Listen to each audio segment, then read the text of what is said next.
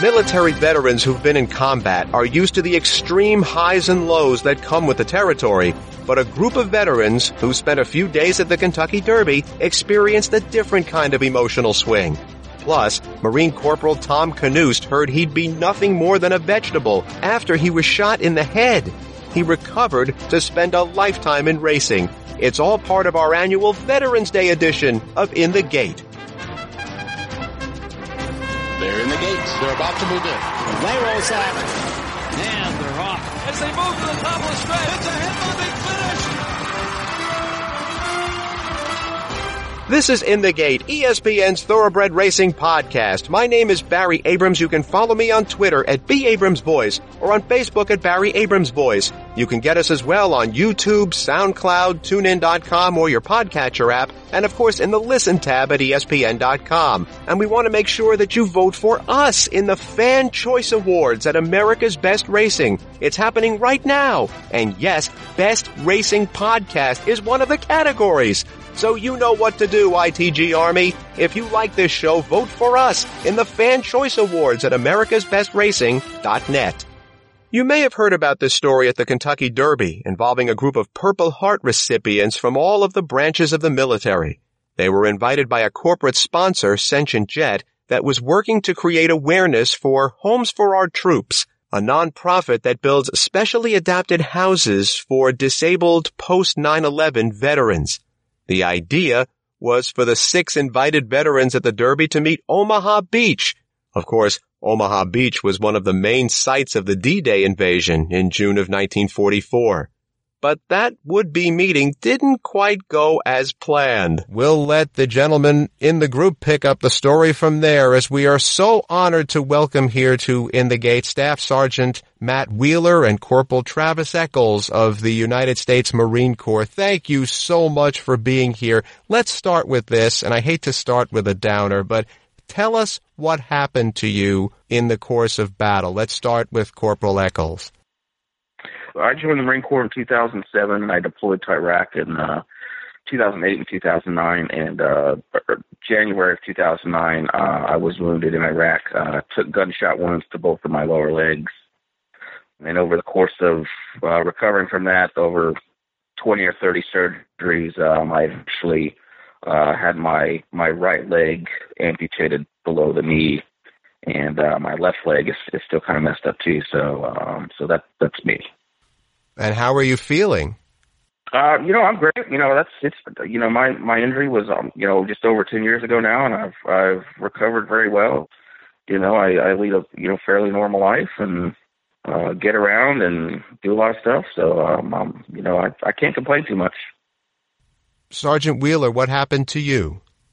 Let's see, 2011, just doing a normal patrol, walked across a dry, wadi little, ravine and came to the other side, turned around to help my corpsman out, and stepped on an IED and lost the leg below the knee on the right side.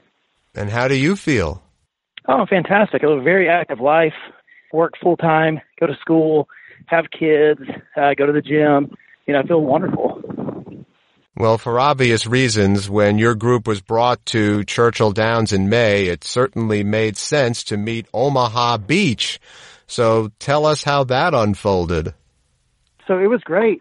We got into the back and, we were meeting everybody. And, of course, meeting Omaha Beach was a really big deal. It was one of the big reasons why we were there. Just seeing a horse of that caliber in person was amazing. So, it was really great. That day, the day before the races, was when we went out there and met several of the horses. And Omaha Beach was a really beautiful, really calm horse.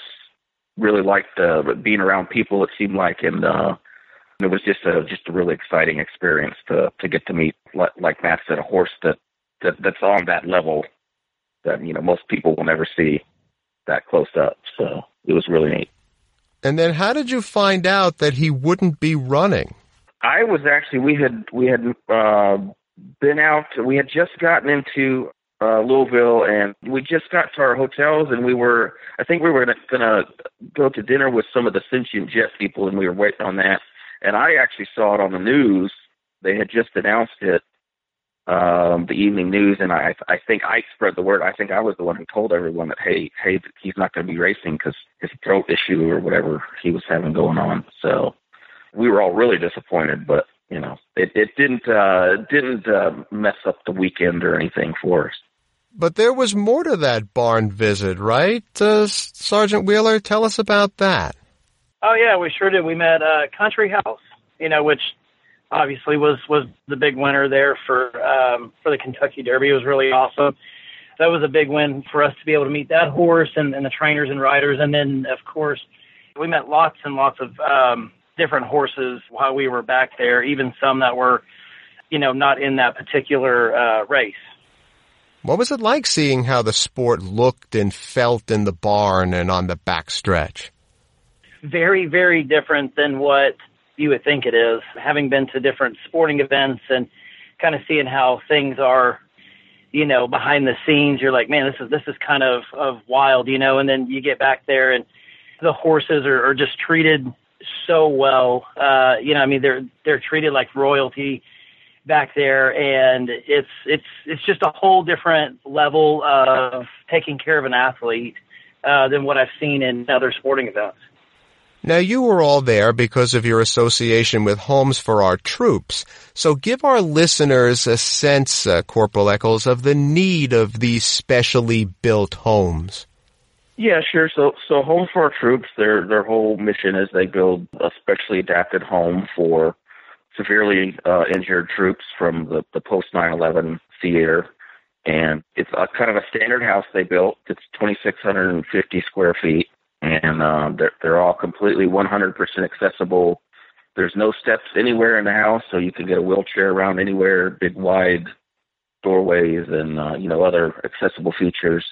And for those of us that have to deal with, you know, those particular disabilities, whereas, you know, some of us use wheelchairs around the house, or even just walking with prosthetics is hard to do if you're, say, you know, walking over, say, a carpeted surface or some uneven surface. So it really makes not only the house a lot more comfortable to live in, it makes it way safer for us that, you know, we have to deal with that. You know, living in non-accessible housing, you know, we have to worry about falling, you know, we have to worry about showers that don't really meet our needs, stuff like that. So it really gives you a sense of comfort and safety and security that you don't typically see in a normal non-adapted living situation. We're talking here on this special Veterans Day edition of In the Gate with Staff Sergeant Matt Wheeler and Corporal Travis Eccles, both of the U.S. Marine Corps. So Derby Day finally arrives, and you're allowed to make that famous walkover with Country House, who at this point is just a near afterthought. So, Sergeant Wheeler, what did that walkover feel like? Yeah, I mean, it was, you know, regardless of how the horse was favored by, you know, everybody else, it was, the experience itself was really awesome to just be able to be with the horse and to walk with the horse and just to see like everything that goes into it, you know, the pageantry of it all and the professionalism as well. It was a really great feeling. And like I said, it didn't really matter if it was with Omaha Beach or Country House or whoever. Just being there in general was amazing. Yeah, I've told the story many times of walking over on Kentucky Oaks Day several years ago as part of an all-access documentary we were doing, and the production assistant who was with me, who came in rather skeptical of the whole thing, looked at me and exclaimed, "Oh my God, I need to own a horse." So I imagine it must have been similar. So the corporate sponsor then gave each veteran in the group a complimentary $150 betting voucher. And you guys did what with that? I put all mine on Country House. Yeah, you did pretty good on Country House. We all just bet on several different races, but yeah, obviously we all went. We bet pretty big on Country House just because he was, you know, our horse in sort of a way. So, but yeah, I think we all did. We all did okay there. So. What was that experience like? You 65-1, here he comes. Now, obviously, he wasn't the first to cross the wire, but just kind of take me through that whole surreal experience. I didn't think he'd win at all. I thought he would do good to place or even show. So I wasn't expecting anything. And then all of a sudden he comes around from behind and comes in second, kind of from the outside. And we were all just in shock. Now, I don't think any of us thought that was going to happen. And then, of course, the whole issue with the disqualification and everything where he wound up first, we were all just completely floored. Were you floored when you went to the betting window to cash in? Yeah, I think I went to the window and they hadn't even decided what was going to happen yet. They were still reviewing it. So I was expecting to get second place winnings, and turns out after the disqualification, he turned out first. So, did very well. Got way more than I expected. It was just funny to see the entire lobby near the window after the decision was made pretty much emptied down to just a handful of us that were still standing there. People were either really mad or really happy. Yeah, most were mad, but Travis and a couple others were all very delighted that we were still left standing at the window. Nice guys don't always finish last. So Country House entered and exited the race, by the way, wearing a blanket that had a Homes for Our Troops logo on it. Do you know whether that whole episode raised awareness and potentially funds for Homes for Our Troops? We don't really know. They don't really talk to us about from Homes for Our Troops end of it anyways. But I think if anything else, it just got the people would look at that symbol and say like, hey, what is that? And then maybe go look into it to get a little more research in and then, find out a little bit about the program. So if that's the only thing it did, it's better than nothing for us. Well, if you want to donate to Homes for Our Troops, you can visit their website at HFOT, Homes for Our Troops, -USA.org. That's HFOT-USA.org. Thank you so much, Sergeant Wheeler, Corporate Eccles, for sharing this, an unforgettable experience, and we wish you all the best going forward. Oh, thank you so much. It was an honor to be here today with you guys. He was nearly left for dead in Vietnam, but returned to spend a lifetime in thoroughbred racing. When we come back, Corporal Tom Knust joins us as this very special Veterans Day edition of In the Gate continues.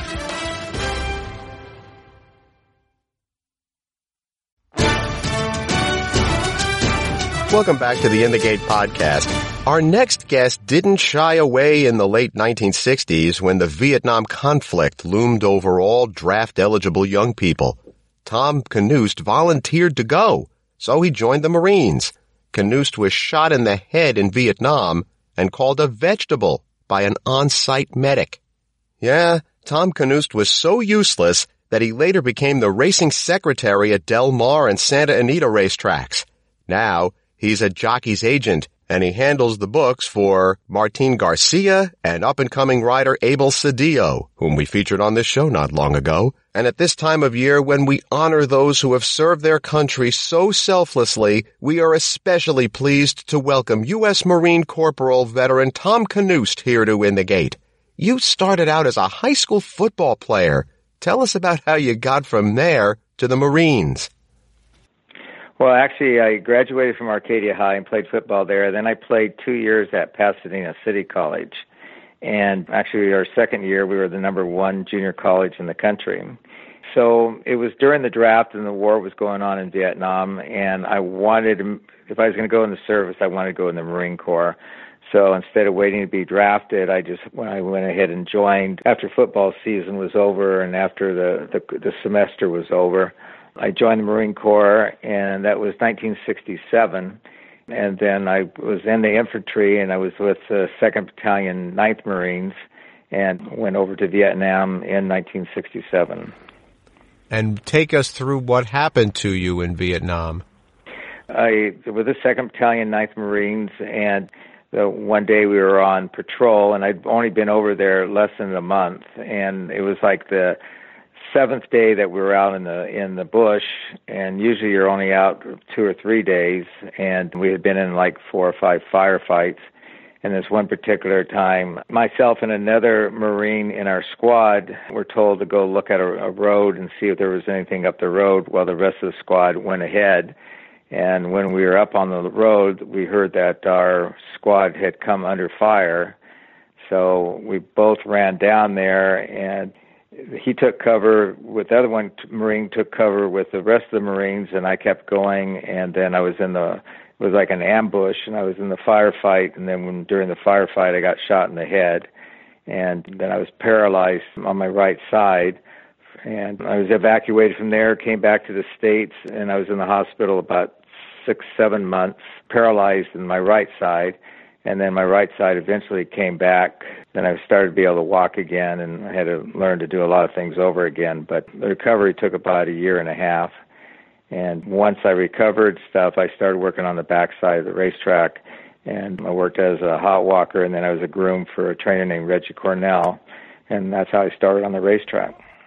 Well, hold on. I'm not ready to talk about the racetrack yet. I read that you never even lost consciousness after being shot in the head. How does that happen?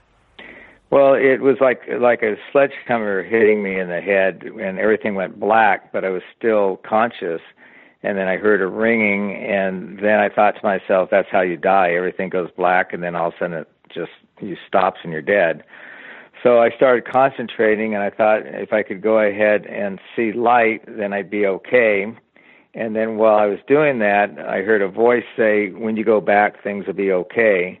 And just after that, then I saw some light, and then once I saw the light, then I knew everything was going to be okay. And then we were pinned down for a while, and then another squad went behind the NVA that had ambushed us, and then they killed them, and they had the helicopters come in, and in my squad there was 9 of us, and only 2 survived.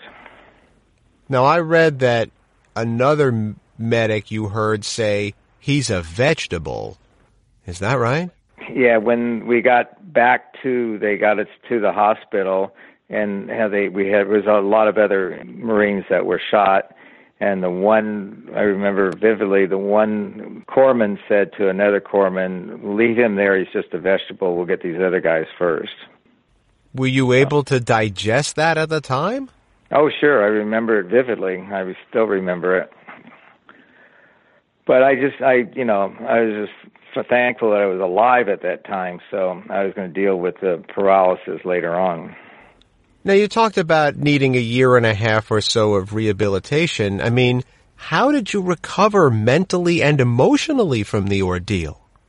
Well, for me, I was fortunate enough, I started working on the racetrack. And working with the horses was a great therapy for me. And that's why we have the downthestretch.org up in Washington. We have other organizations that work with the veterans with horses and that have PTSD. And I know with me, working on the racetrack probably saved my life. Was it coincidental that you got into racing, or was that the plan as a result of PTSD? No, it was. I loved the racetrack, so I always wanted to work on the racetrack. So as soon as I was able to walk again and I had recovered enough physically that I could do it, the first thing I did was go to the racetrack and started working on the racetrack. Now, you became a trainer. I mean, how did your lingering physical problems post-paralysis affect your ability to train horses? I mean, it didn't really affect it too much. I mean, I was able to walk all right, and I was able to go ahead and have movement. The only thing I had, I couldn't move my ankle or my foot. The paralysis stayed there. My movement never came back there. And I had like no position sense on my right side, and my right side was kind of heavier than my left side just because of the nerve damage. But to train horses, it really didn't affect me in that, and I was able to work with them, when I was a groom, to take care of them and wash them and work on their legs and clean the stalls, and so I was able to do everything anybody else could do, just maybe not as fast. But working with the horses and doing that, eventually I was able to go ahead and get a job as an assistant trainer and a barn foreman, and then I started training horses and trained horses for about 3 years before I went back to school. Corporal Tom Knust joins us here on In the Gate. So you left training, as you mentioned, to attend the racetrack industry program at the University of Arizona, and then racing secretary jobs at Canterbury Downs in Minnesota, followed by Del Mar for 10 years, and then Santa Anita and the dearly departed Fairplex Park. So what was it like transitioning from jobs that were more physical in nature, the military, and then, of course, training horses, to having a desk job? I enjoyed it. I enjoy every aspect of racing. So I had been like a racing, assistant racing secretary and a placing judge and assistant, handicapper at Santa Anita when Mr. Kilroe and Lou Elkin were there. So I enjoyed the challenge of the, working on the condition book and working with the trainers. And that was more like of a challenge, mentally. And I enjoyed it. And sitting in a desk, it probably helped me a little bit more than walking around so much. So that part wasn't too bad either. I read that when you were a racing secretary, when entries would be taken each day, you'd say, "Okay, all you jocks agents, out of here." Now, how do you feel about saying that now? I appreciate jocks agents a lot more than I did when I was racing secretary, I'll tell you that. You don't say. Yeah, and I think being a jocks agent actually helps me understand more about racing because it's a different aspect. When you're training horses, you look at it a certain way. When you're in the office, you look at it a certain way. And as you're a jocks agent, you look at it as another way because you're dealing with trainers and you're dealing with a lot of, the horses that you're riding. It was been educational for me, and I think I've learned a lot being a jocks agent. But you're still in the same place. I mean, you were at Santa Anita in 1998 when the Stronach Group bought the track and predictably shook up the management there, of which you were a casualty. Now, as a jockey's agent, you work in the same environment where you lost your job, which was a good job. How were you able to do that? Well, at first it was not easy because at first just walking by the racing office, walking by where my parking space would have been inside the tunnel, that part. But once after a couple of years being a jocks agent, then I just started, concentrating on, making a living for my family and doing a good job in what I'm doing. So eventually it worked out, and now I'm in a place in my life that, I'm happy with the way things are right now. Wow, you're better than I am because I don't think I could do that. To work in the same place where I had been let go. Good gracious. Now, as a jocks agent, you've handled Corey Nakatani, Kent DeSormo, Pat Valenzuela, Mario Gutierrez, among others. Now, of course, you have up-and-coming rider Abel Cedillo. Obviously, nothing is as stressful as a life-and-death stint in Vietnam. But how stressful is it to be a jocks agent? Well, I think going in, and at least what I learned from a lot of other jocks agents, is that if you're going to get fired, it's when you're going to get fired. And it's going to happen, and I've had the luxury of having some really good jockeys. And unfortunately, with like Pat Valenzuela, who might be one of the best jockeys ever, he had some problems, and I had his book 4 different times. So everybody that, if it's not Corey Nakatani or Kent DeSormo that are very, very talented, sometimes not easy people to work for or with.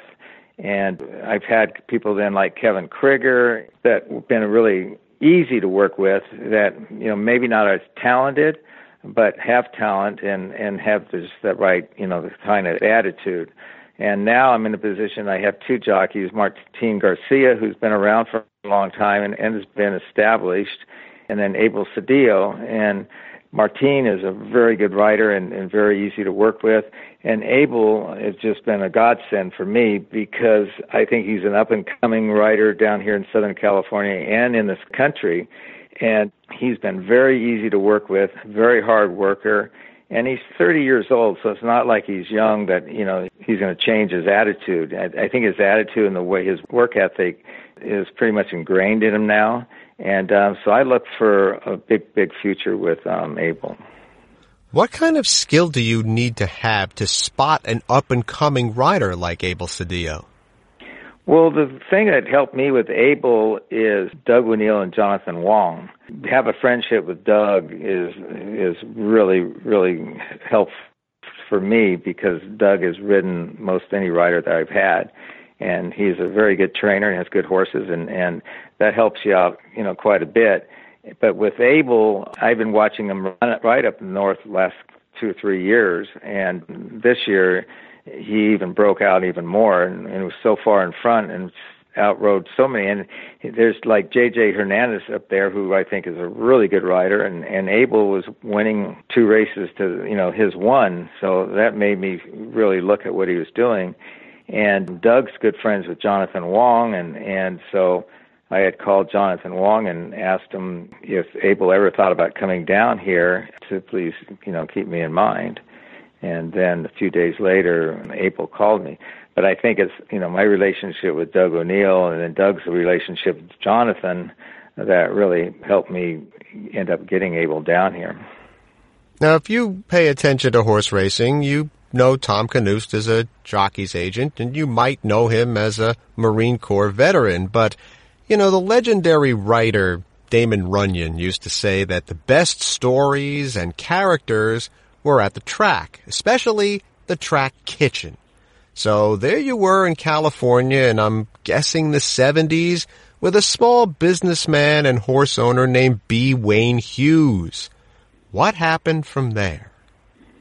Well, Wayne was somebody that I got to know when I was racing secretary and then when I was a jock's agent. And when I was a jock's agent, I was able to have more time in the mornings and stuff. So Wayne and Warren Studi and Henry Marino, they'd all go to breakfast every once or twice a week. And I was fortunate enough that they would invite me there with them.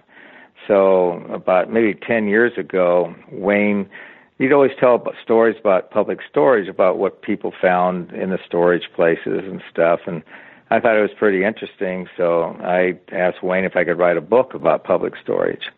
And I got permission from him, and I talked to people that worked in public storage, and they gave me stories and stuff, and I wrote a page with about 37 short stories about what people found in public storage when they, defaulted on their payments and then they were auctioned off. And actually it was before those storage wars came on TV. So I was kind of before my time on it, but I wrote the book on it, and it was an interesting book, and I think people that have read it have really enjoyed it. So I think that was pretty cool. And I have a really good relationship with Wayne Hughes, for the last 25, 30 years. So if you're scoring at home, the name of the book is Behind the Orange Door, and it was co-written with, of all people, the son of legendary comedian Tim Conway, who's a known horse racing fan. How did Tim Conway's son get involved in this project? I've been on Tim's program a couple times, so he promoted it one time on it. And actually, I wrote another book called Headshot that was about my life, the time I was 4 years old until through Vietnam. And I actually have a website called Ducks in a Tree, which is a screenplay that I wrote based on the book that hopefully I'm going to have made within the near future, hopefully. Well, you're certainly in the right town for that. I mean, one final question. If you hadn't joined the Marine Corps and experienced what you did, would you have wound up going into the racing business? That's a good question. My father was a policeman. My brother was a policeman. Everybody in my family was in military and a lot of law enforcement and stuff. So had I not been shot and been paralyzed, I might have gone into law enforcement instead. But I would never change anything from the racetrack except my wife, who we've been married 45 years now. She said if she had ever known what it'd be like to marry a racetracker, she never would have. And I don't blame her, because it's 7 days a week and, no vacations. And you're getting up at 4 o'clock in the morning every day. Yep, and then when you get home at night, you're tired, and it hasn't been the greatest life for her.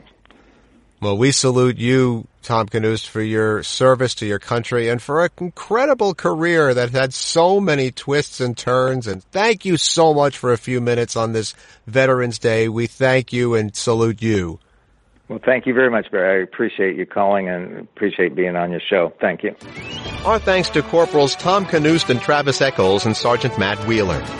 I very much embrace the phrase, no cheering in the press box, and we journalists should really recuse ourselves whenever a potential conflict of interest affects our objectivity. That's a rabbit hole into which we should not delve. But all that said, it really was a beautiful moment after Storm the Court won the Breeders' Cup Juvenile. Brittany Urton was assigned to interview the winning trainer, who happened to be a man she knew so well. Her father, Peter Urton, whom she'd interviewed before, but not in a moment nearly as sublime as pulling off a 45-1 shocker in a big one. To not have Brittany there would be a crime. To both of their credit, they played the moment as straight as best they could, since Brittany Urton has always been a pro. But if you watched that moment, you wanted to embrace them both, a parent and child reaping what they sow.